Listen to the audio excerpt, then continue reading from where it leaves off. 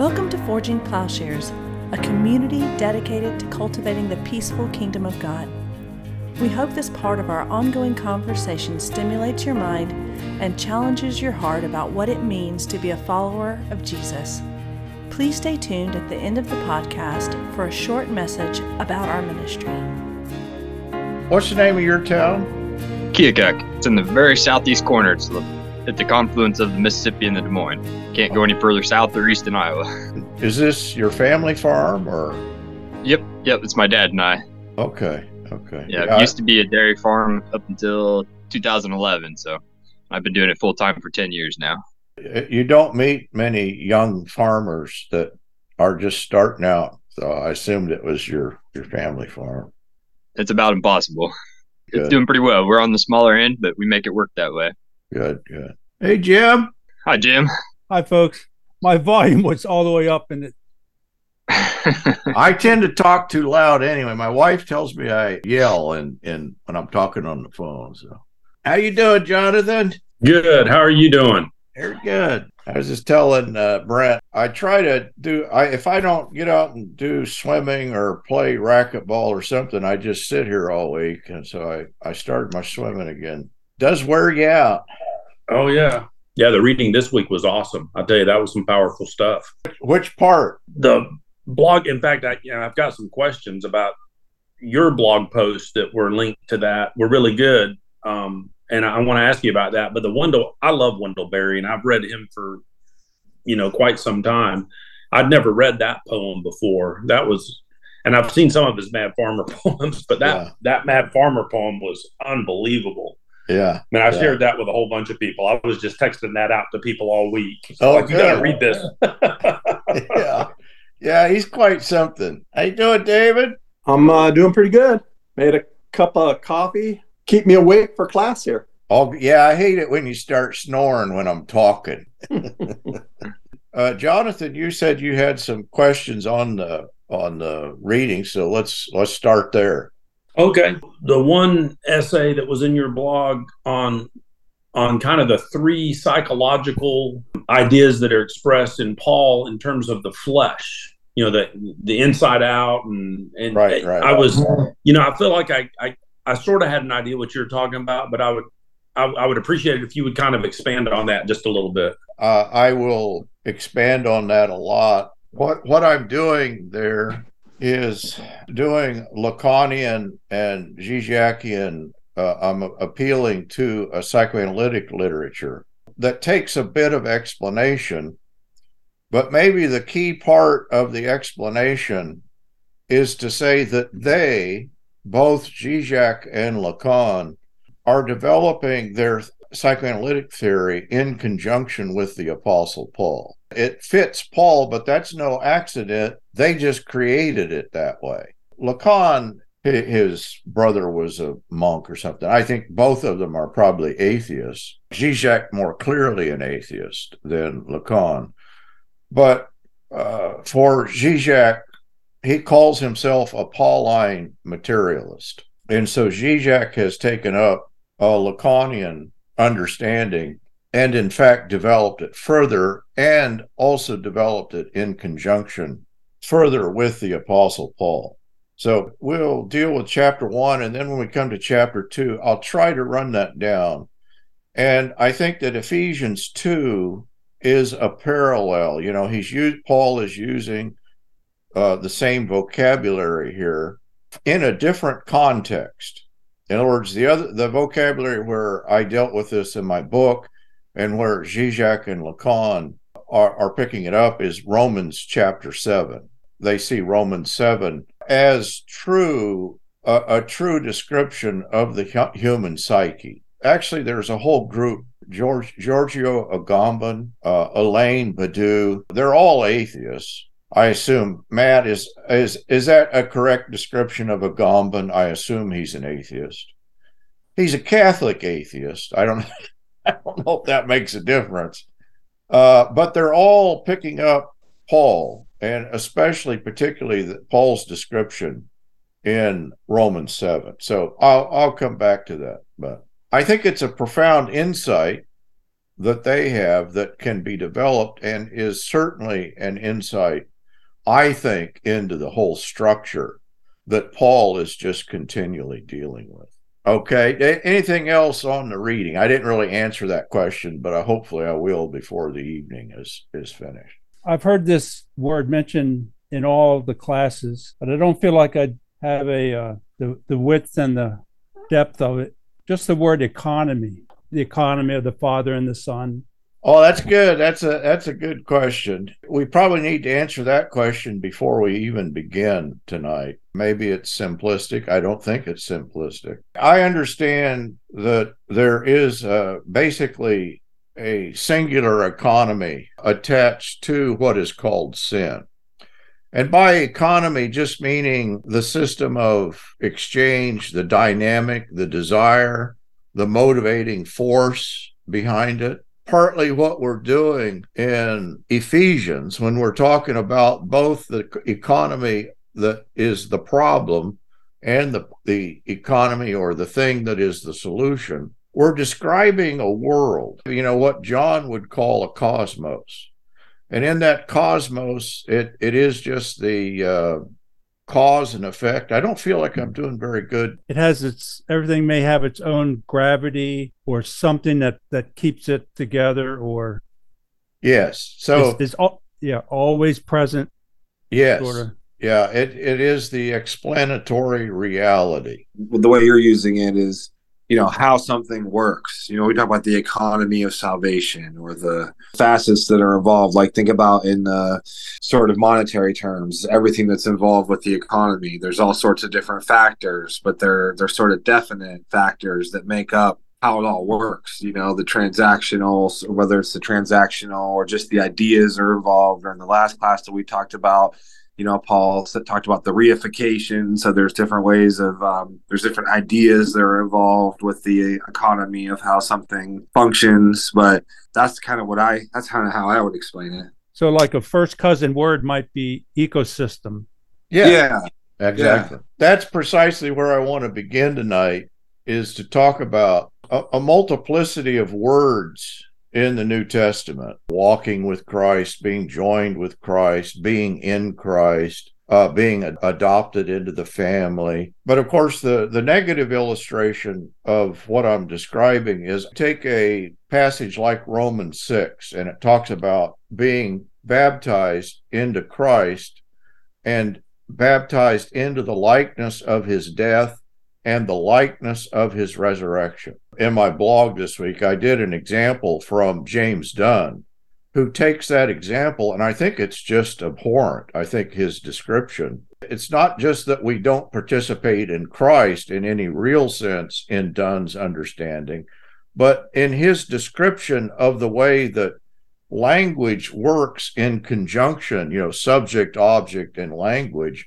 that the subject is removed from the object. He actually appeals to Plato and Parmenides to explain his own understanding of the economy that Paul is appealing to.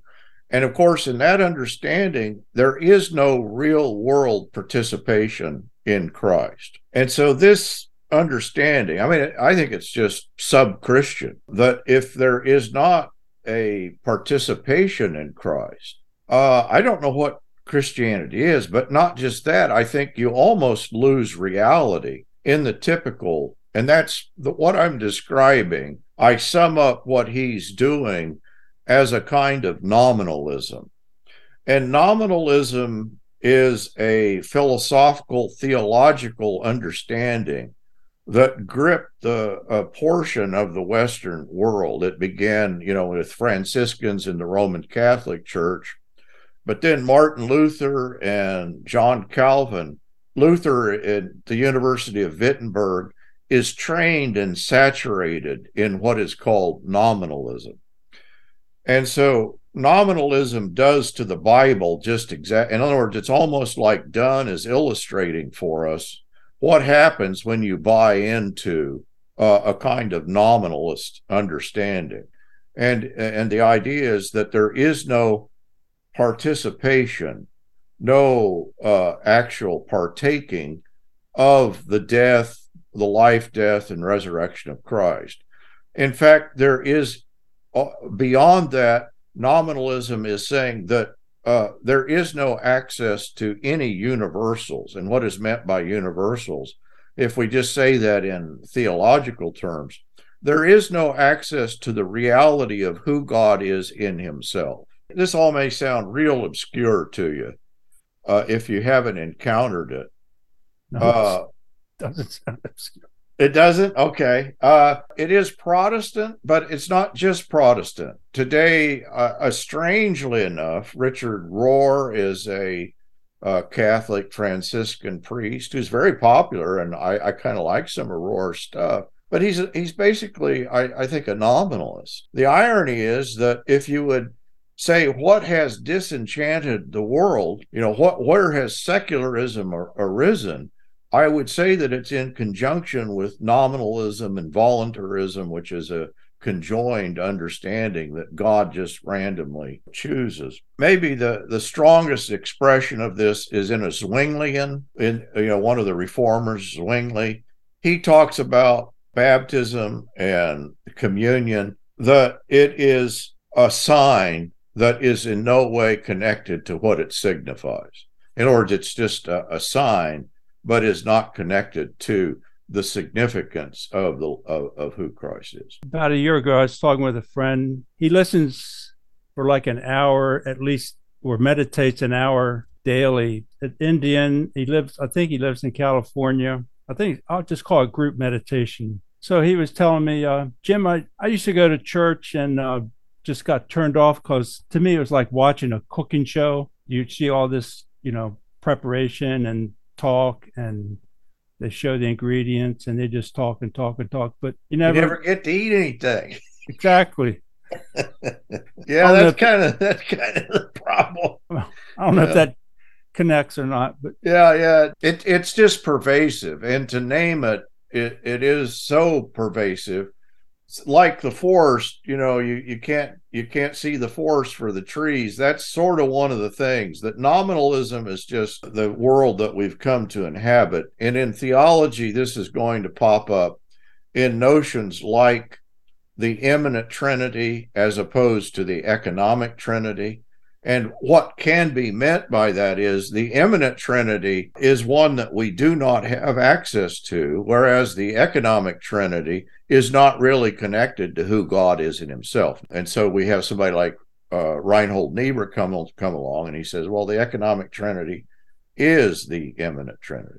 Well, I don't know about all the dates and stuff, but I was just thinking that we were talking about an economy earlier, so it's a little bit weird that things like Protestantism, the state, nominalism, voluntarism, sort of the kind of beginning stages of capitalism, modernity, the Enlightenment, they all sort of come into being right around sort of the same time, right? And kind of coincide with the birth of secularism and how that's a different kind of alternative sort of economy or even kingdom. That's it. That, secularism is, again, the immanent frame. Charles Taylor.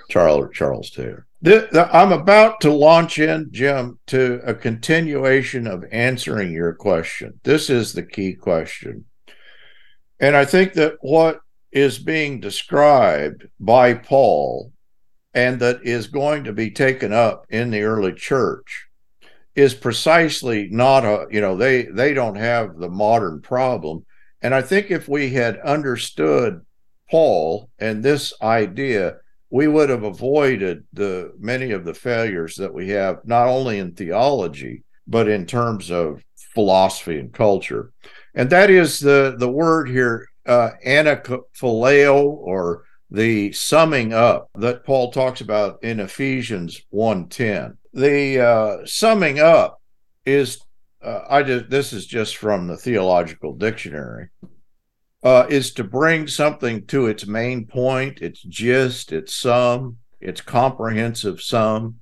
So the verb sum up, the noun, a summary, but then the the prefix is to say again, so that the idea of recapitulating or doing again or summing up again, the way that the word that we have in English that Irenaeus is just using anakephaleo from Paul, but is the word recapitulation. And so in Irenaeus, this becomes one of the earliest doctrines of the atonement. But what is meant here by doctrine of atonement is this economy, Jim. That is, he's saying this word or this concept is descriptive of what's happening in the work of Christ.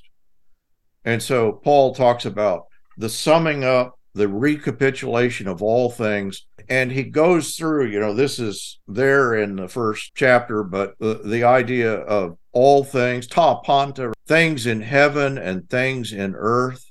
And then throughout Ephesians, he's going to talk that way, that it is a summing up, that all things have been placed under Christ's feet, are derived, and there is one God and Father through all. So when Paul says all, when we're talking about the economy or we're talking about atonement, while it's certainly inclusive of human beings, at least my understanding of this recapitulation is it's cosmic. And I think that's Paul's understanding, and that's Irenaeus' understanding.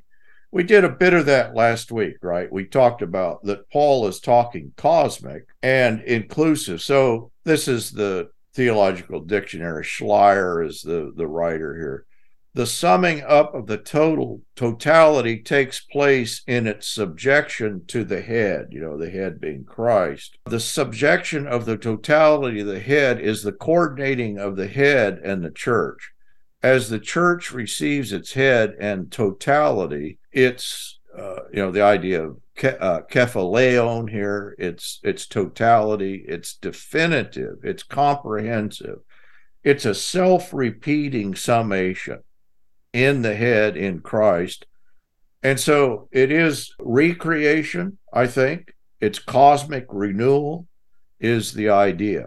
So I've just described, I think what Paul is doing, what Irenaeus is doing in this first theological doctrine of the atonement. It is an economy. Unfortunately, I'm afraid that's what we've lost in atonement theory. When you do penal substitution, or I guess that is a kind of economy that we'll talk about here in a minute. But of course, I think the economy is exactly wrong. It's an economy in the mind of God. It's a legally bound economy. And so Irenaeus, he appeals to the notion that God in Christ set forth a plan, oikonomia, for the fullness, the pleroma of time, to recapitulate in all things in himself. And we might say that this is also Paul, just as Irenaeus is saying, this term encapsulates the economy of the New Testament. So, here when I say economy, that other words that we're going to use to plug into this, like walking in Christ, Christ being the head, being adopted into the family. It's all we don't need to pause every time and figure out, it's helpful to figure out the meaning of the word, but it's not like all of these words are referring to something different. He also appeals to Colossians 3:10. According to the image of him who created him, he indicates the recapitulation of this man who at the beginning was made after the image of God. And of course, here it's similar to what Paul is doing in Romans 5. The first Adam is recapitulated in the second Adam. And as we've talked, the idea is that the second Adam precedes the first Adam. Just as that encapsulates the economy, I think this encapsulates the book of Ephesians, that this summing up is telling us what this book is about. At the Last Supper, Jesus said, all power is given unto me in heaven and earth. So we can think that instant, but also extended in time, that feeds into recapitulation. Yes, you're asking the right question. It's at his death, not simply at his death, but that seems to be key. And Irenaeus quotes Matthew 23:35. The blood of every just man on the earth will be requited, from the blood of the just Abel to the blood of Zechariah, son of Berechiah, whom you killed between the temple and the altar. Truly, I tell you, all that will come upon this generation. Jesus is recounting the history of murder. That's the first murder and the last murder, right, in the Hebrew scriptures. And his point, or Irenaeus' point, by the way, Rene Girard does a lot with this passage too. Already we're getting a practical dealing with a real world evil. He was pointing to the future recapitulation in himself of the shedding of the blood of all the just and the prophets from the beginning, and the requital of their blood through himself. Irenaeus. He would not have demanded requital unless it was to be saved, and the Lord would not have recapitulated these things in himself if he too had not been made flesh and blood in accordance with the first formed work, thus saving in himself at the end what had perished at the beginning in Adam. Notice two things here that are very Pauline, and Irenaeus is, he's building on Paul here, that Paul is emphasizing Christ came in the flesh, and Irenaeus is going to talk a lot, that the necessity of his being human, and that he is recapitulating, redoing what was a failure in Adam is recapitulated in Christ. And what this means is, well, Adam is just the word human. I mean, man, humankind. However we want to read the story in Genesis, the idea is that the image in some way was failed or incomplete or lacking, and Christ then is going to complete the image. He's going to, here is the completion of what was incomplete in the first Adam. Now, we might think of this in regard to sin, but I think it's not simply sin. I think that it is that Christ completes Adam regardless of sin. In other words, it is that sin is the obstacle, but I think that the understanding of this in this passage from Ephesians, yes, but the plan from the foundation of the world pertained then to this pre-planned understanding of God. Like Paul, he sees recapitulation then. This is the way of solving the problem of evil. In recapitulating everything, he recapitulated our war against the enemy. He called forth and defeated the one who at the beginning in Adam had led us captive, and trod on his head, as in Genesis God said to the serpent, "And I will set enmity between you and the woman, between your seed and her seed. She will watch your head and you will watch her heel." That here is Christus Victor, but it's Christus Victor tied to recapitulation. And in each of these, it's because death saves as it Jesus' death saves. The problem, by the way, Jonathan, with Zizek and company, they're just going to say death saves. So we need to specify. No, that's not what's being talked about. Jesus' death, in other words, it's a defeat of death, saves as it recapitulates or is the culmination of a universal recapitulation. So this is again Irenaeus. The maker of the world is truly the Word of God. He is our Lord, who in the last times was made man, existing in this world, and invisibly contains everything that was made. And he quotes Wisdom 1:7 here. And was imprinted in the shape of a key. And he's referring to the Greek letter CHI, the symbol, for Christ. That Christ is imprinted in the world. This is the idea of the cosmic Christ. I've illustrated this. If you look at my past blogs, I illustrate it through Leonardo da Vinci's Vitruvian Man. That was the way some of the early church actually pictured a Vitruvian image, but instead of Leonardo, some people think he was himself the model. But we can think of Christ as the true Vitruvian Man. That is the logos, the key of the universe that marks the entire universe.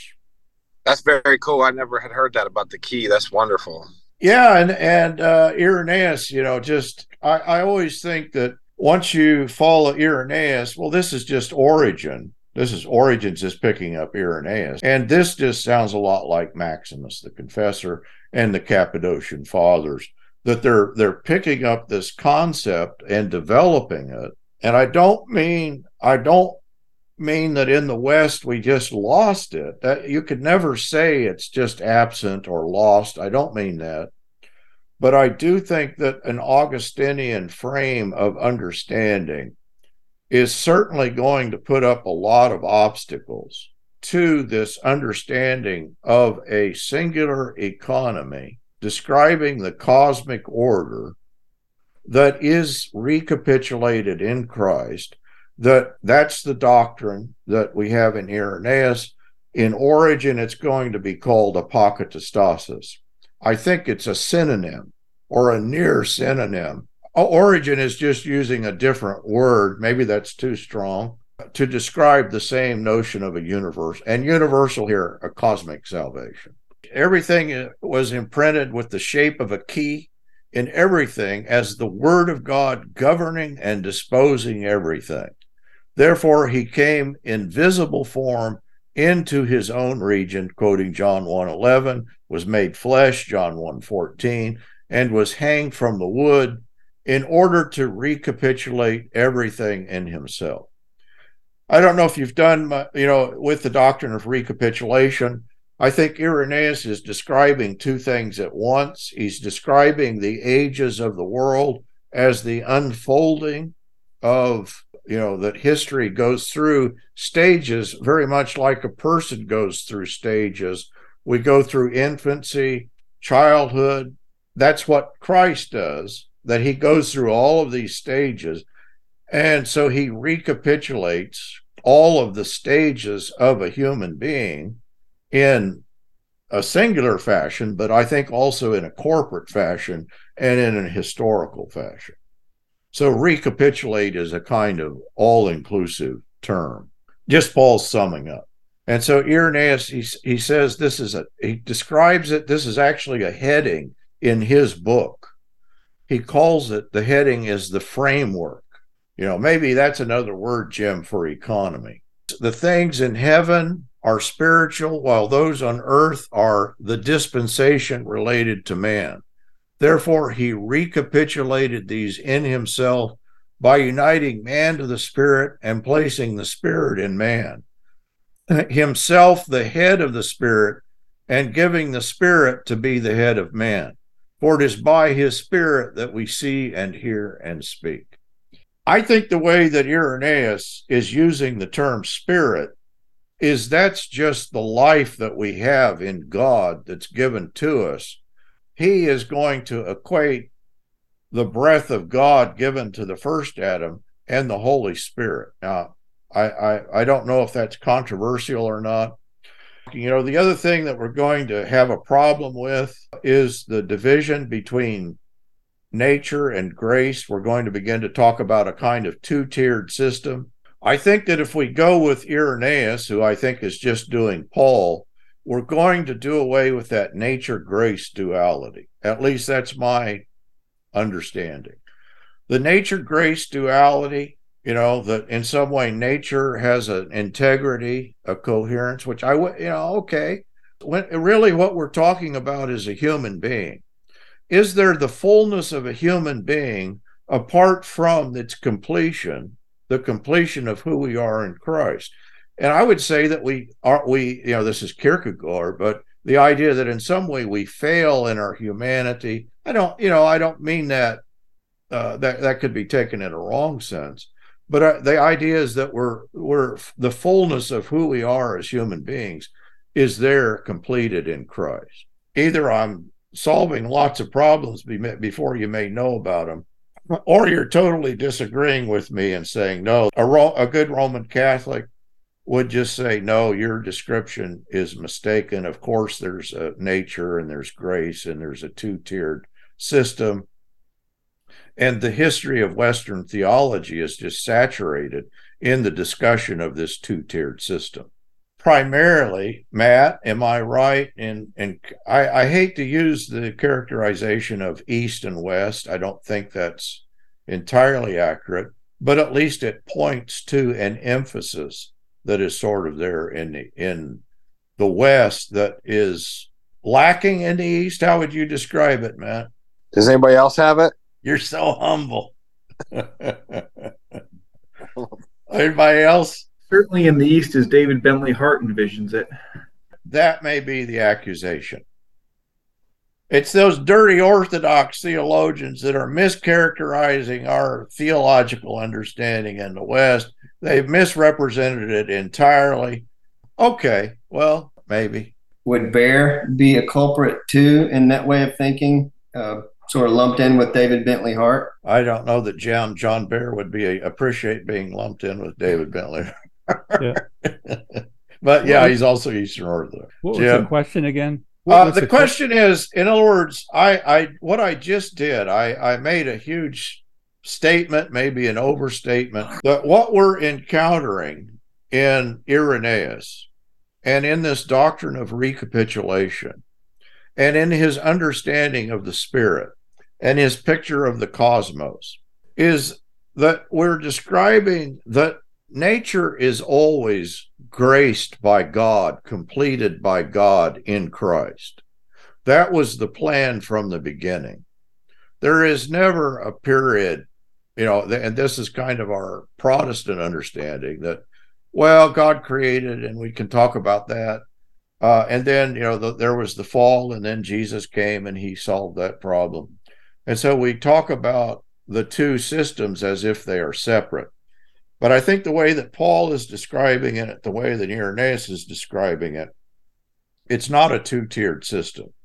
It's not nature over and against grace, but nature is always graced, and there's no such thing as a nature apart from grace. And this, well, to your John Bear question, he does blurb David Bentley Hart's book on "You Are Gods," calling it a brilliant piece of work. So. Okay, there you go. Oh, they're in agreement on this. Yeah. This is you're offering the Orthodox view. I think I'm offering Paul's view that has not been obscured to the extent in the East that it has been in the West. I haven't read a lot by Richard Bauckham, but I read a book that quoted something he said about, it was in reference to the throne scene in Revelation where before the seven seals, where Christ appears as where the slain lamb appears on the throne. This isn't a direct quote, but he's basically saying this isn't, a singular event. It's how God rules the universe. Is that kind of the point, that Irenaeus was making and that you're talking about, or is that something different? No, it's the same point, that it is cosmic, that creation is completed in Christ. If we want to think of this in terms of, I think where this becomes controversial is specifically in regard to humanity. So that Augustine is going to talk about original sin, and by original sin, he's going to mean something close to what Calvin will develop with total depravity. So we're going to begin to talk about a human as if a human could have an integrity and a completeness apart from, absent the work of grace in Christ. I just assume that there is no such thing. First of all, a human being that has life in the fullness of that meaning apart from Christ. I don't think that humanity, and this is the controversial part about it, I would say that what Irenaeus and Paul are describing is that humanity has only reached its fullness or completeness in Christ. So there is a kind of ungraced nature in the notion of original sin, but also in infernalism, which is certainly not Augustine's invention, but he's going to emphasize infernalism and also in rejecting apokatastasis in origin. And here a good Roman Catholic would interrupt and say, wait a minute, he's rejecting an origin that is a demonized origin. And that's partly true. In other words, did Augustine really understand origin? He had a perverted, his informants were mistaken. But I think that just what Augustine is doing on his own is enough to say at least that there are these obstacles that are put in the way of the notion of participation in God in the sense that we have it in apokatastasis, in theosis, in divinization, in recapitulation. Does anybody ever lose the notion of participation? No, I don't. I don't know that you could be a Christian, but there are systems of thought that talk that way. Whether a Christian in the pew could ever think that way, I just question. But if you're a really sophisticated theologian, unfortunately, I think the more sophisticated you are on this subject, the more perverse you may be. We're probably just so used to reading Paul, you know, in a less radical way than, you know, than what he means to be read. Like, because what you were saying in the last lecture, in the last class, was that you have to say what you're saying now for everything to make sense that you said before. That is that Christ is the telos of creation. Christ is this, you know, is the predestined, you know, whatever, the one who was marked out beforehand. That the way, you know, that the way of, you know, the cross, all the, in other words, everything that Paul is going to be talking about, unity, peace, love, all these different themes of Ephesians, the whole reason for all that is because Christ was the truly human one. God incarnate, you know, God incarnate, the plan beforehand was for God to become incarnate, whether or not, presumably, you know, Adam fell or not. Christ has always been the telos of creation. So to talk about a nature grace as if they're two different things is to miss that very central point. Yeah. Right? Or is that an oversimplification? Maybe that's an oversimplification. No, that's it. That's it. Jonathan, you're going to have to go about your work as a medical doctor. In a sense, you know, what you're doing, or what any good scientist is doing, you have to presume that there is an integrity, a coherence to the human body, to human science, to obviously that's the case. And, you know, it's not enough for you just to lay hands on your patients and pray for healing. So there is a sense that obviously we believe that creation has a coherence and integrity. But I think the fullness of that integrity and coherence is really to be found only in Christ. Because even that knowledge is one. And so Jonathan's medical knowledge is a participation in Christ, in as much as it's true and good and healing and all those different things. Yes. But they're true not because of some nature grace distinction. They're true because they participate by nature in the grace of Christ, as epistemological knowledge, sort of facets of knowledge. Yes. Did I read the idea that things in heaven are spiritual, those on earth are a dispensation of man? So he recapitulated, he brought together heaven and earth, is the idea. And that's the God-man. This is the significance of the Chalcedonian formula, the Nicene Creed. I think they're repeating what Irenaeus is picturing here. Not to say that these guys have in some way fully understood or encapsulated what will be worked out in Chalcedon. And so my point here, this singular word, recapitulation, applies universally. And Irenaeus is indicating a singular economy. Paul, I believe, is also, by which to understand the work of Christ and Christian participation in that work. The word refers to all that God is doing in Christ for the cosmos. And so the new vocabulary of the New Testament, in Christ, this is one of Paul's favorite words, but it's there throughout. That vocabulary and the words like walking, a key term in Ephesians, being adopted, likeness there in Romans, actually it's here in Ephesians, united with, part of the body, being joined to the head, being baptized into, partaking of his body. I think we're always just describing the same thing, right? It's this participatory, the big word we use that is so irritating. It is a participatory ontology. And I think recapitulation gets that. And of course, what's happened is we've lost that. I won't take the time to illustrate, but if you read my blog, I give the illustration of James Dunn. He, by the way, was one of the key participants in the new perspective on Paul. But boy, that sure didn't save him from atrocious theology. Before I delved into this stuff, I thought Dunn would be, I just presumed he would be a major departure from that.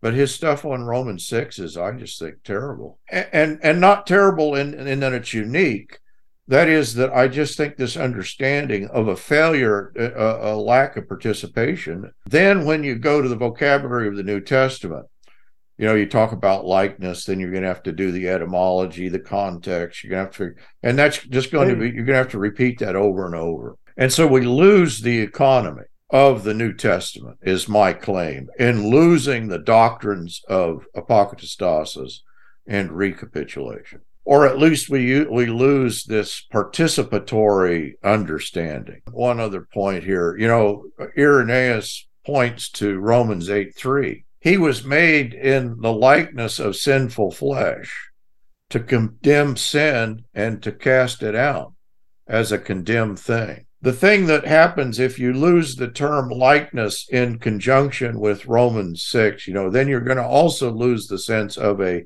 defeat of sin in and through Christ's likeness. In other words, if we're not like Christ, if it's just a sign, then the same thing occurs, the same problem occurs with the term likeness in the way that that Jesus Christ is a human being. Is he just like a human being? Does he resemble a human being? Or is he a human? Is he really human? Same problem. Christ's humanity is described as a likeness to the flesh, and our baptism and participation, our likeness to the death and resurrection of Christ. Same word.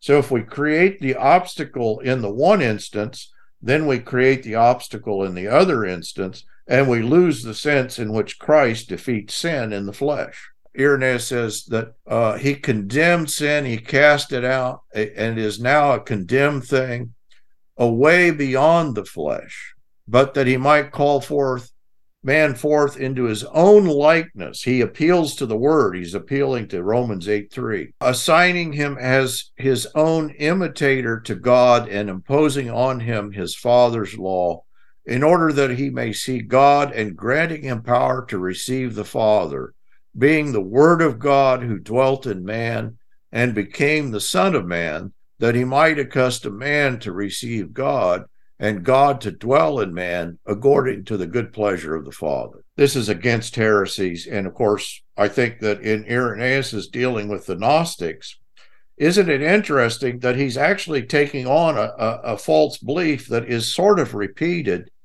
in what we might call modern Gnosticism, that is Protestant Christianity. That's too strong. That's too much. But Philip Lee has written a book, The Protestant Gnostics, in which he compares Calvinist doctrine to Gnosticism. Even Lee draws back from equating the two. But I think there's a lot of likenesses in the two belief systems. So I think it's no accident that Irenaeus against the Gnostics fits very nicely into refuting what has become modern Christian belief. So recapitulation expresses this all-encompassing economy. I think it gives meaning to the dozens of words in the New Testament. It's describing a participatory ontology. It serves as a picture of the entire economy of salvation in its defeat of sin, death, and the devil. And it describes, we recapitulate it, we become who Christ is, that there's a full participation in God. And so maybe the failure in modern atonement theory is the lack of this vision in which we would have an understanding of, maybe a failure of a metaphysical understanding that falls short of full participation in who God is. And so I think we create endless problems for ourselves, and thus arise penal substitution as we have it in Calvinism. Can you rewind and say that last thought? Recapitulation is an all-encompassing economy that gives us an explanation of how sin, death, and evil are defeated. I don't know, for some of you guys that are coming in new, you may say, well, of course that's what Jesus is doing. But understand that's kind of what we lost, or that's what is lost in penal substitution. There really is no engagement with the problem of evil. I can't tell that there's an engagement with any kind of real world problem at all. That's true of, I think, as much with divine satisfaction. And so you have a problem that is not a human problem, but it's God's problem. But the focus in recapitulation, the focus in this early doctrine of atonement is on evil, on sin and death and evil, so that there's a real world defeat. And of course, this ties into our Walter Wink book, because the dealing with the powers. I think a sign of a failed theology is that the focus turns from defeating sin, death, and the devil, or sin, death, and evil, to resolving a problem in the mind of God. It's what you're describing in that shift is a complete metaphysical shift in which the world, in some way, the cosmos, is no longer part of the redemption story. A wonderful way to say it, Paul, is like if you take penal substitution, it's not cosmic. It's at best individually focused on a transition between us and God, and that's it. There's nothing, right? There's nothing else beyond that. That's good. Yeah. Limited. Right. It's a limited atonement in many senses. Yeah. Yeah. I'm trying to expand some of my old people reading. I don't mean like you, Paul, like reading your stuff, but thanks.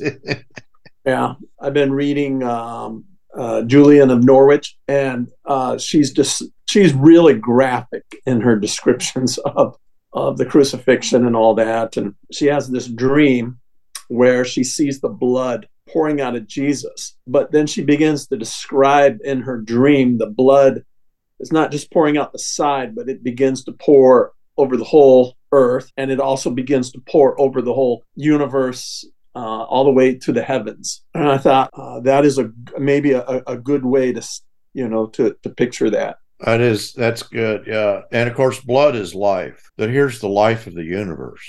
Here's the salvation of all things. I think that was a very common concept. I think that we've individualized, particularized. I think that's a kind of gradual development. Is that idea of shifting the problem of evil and sin to God himself is would you call that a Gnostic shift? In a Gnostic understanding, there becomes a duality between heaven and earth. And that's what's happening here. That the problem is not an earth problem. The problem is in the mind of God. And so the resolution is that we die and go to heaven in modern Christianity. But that's a very Gnostic understanding too, is that you ascend, through the various emanations from the eons, and you pass through and you eventually reach.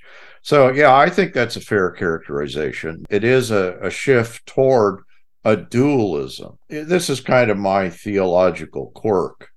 I just see the problem as always connected to a dualism, and I see Gnosticism as the archetype of this dualism.